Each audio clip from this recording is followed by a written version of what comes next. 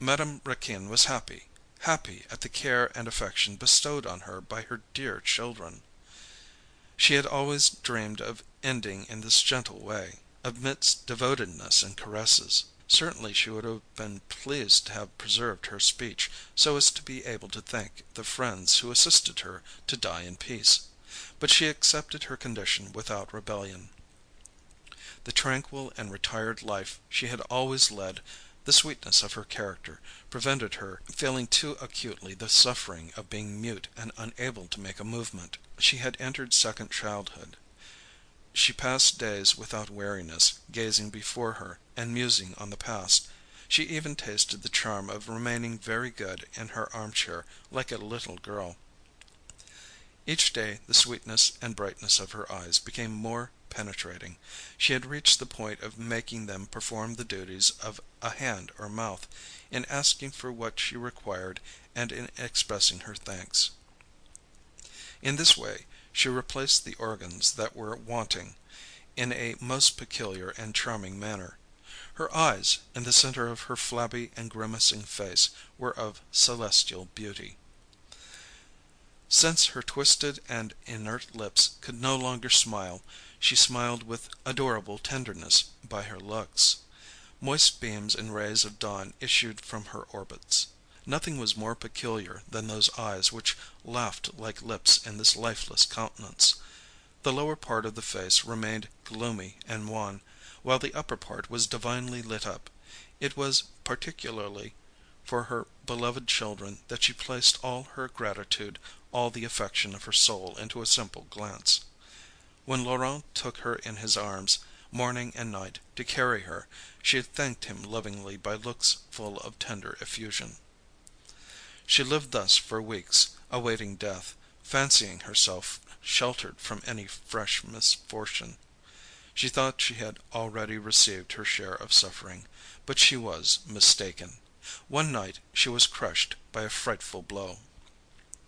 Thérèse and Laurent might well place her between them in the full light, but she was no longer sufficiently animated to separate and defend them against their anguish.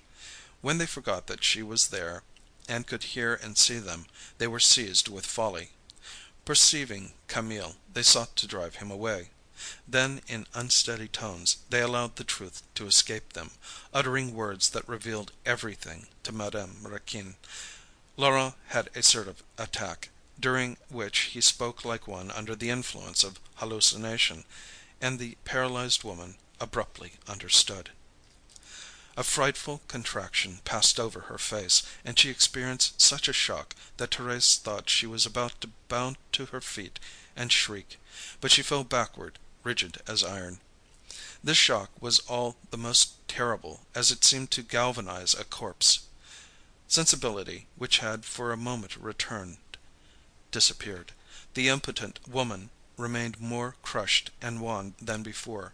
Her eyes, usually so gentle, had become dark and harsh, resembling pieces of metal. Never had despair fallen more rigorously on a being. The sinister truth, like a flash of flame, scorched the eyes of the paralyzed woman and penetrated within her with the concussion of a shaft of lightning. Had she been able to rise, to utter the cry of horror that ascended to her throat, and curse the murderers of her son, she would have suffered less. But, after hearing and understanding everything, she was forced to remain motionless and mute, inwardly preserving all the glare of her grief.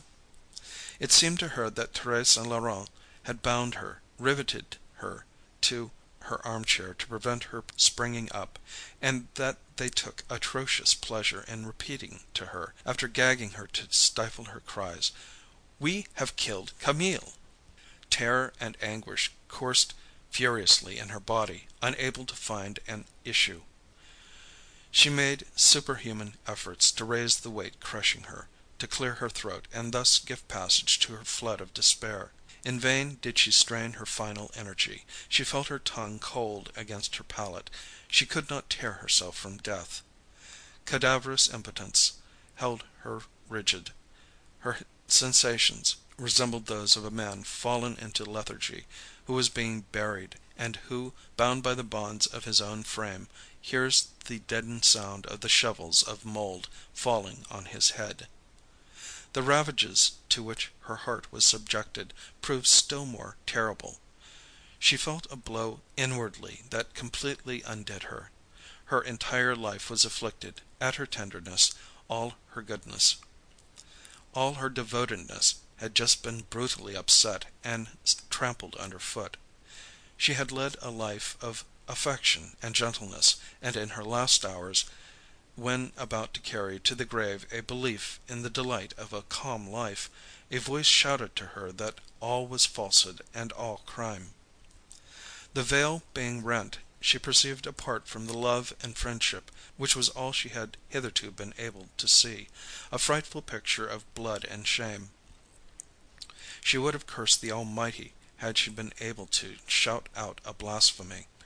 Providence had deceived her for over 60 years, by treating her as a gentle, good little girl, by amusing her with lying representations of tranquil joy. And she had remained a child, senselessly believing in 1,000 silly things, and unable to see life as it really is, dragging along in the sanguinary filth of passions. Providence was bad. It should have told her the truth before, or have allowed her to continue in her innocence and blindness. Now it only remained for her to die, denying love, denying friendship, denying devotedness. Nothing existed but murder and lust. What! Camille had been killed by Thérèse Saint Laurent, and they had concealed the crime in shame! For Madame Raquin there was such a fathomless depth in this thought, that she could neither reason it out nor grasp it clearly. She experienced but one sensation, that of a horrible disaster. It seemed to her that she was falling into a dark cold hole, and she said to herself, "I shall be smashed to pieces at the bottom." After the first shock, the crime appeared to her so monstrous that it seemed impossible. Then, when convinced of the misbehavior and murder, by recalling certain little incidents which she had formerly failed to understand, she was afraid of going out of her mind. Thérèse and Laurent were really the murderers of Camille.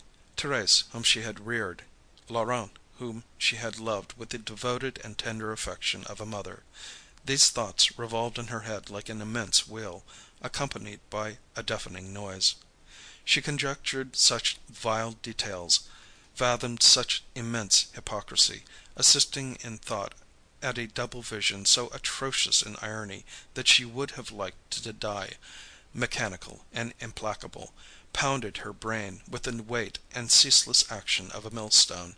She repeated to herself, "It is my children who have killed my child!" And she could think of nothing else to express her despair.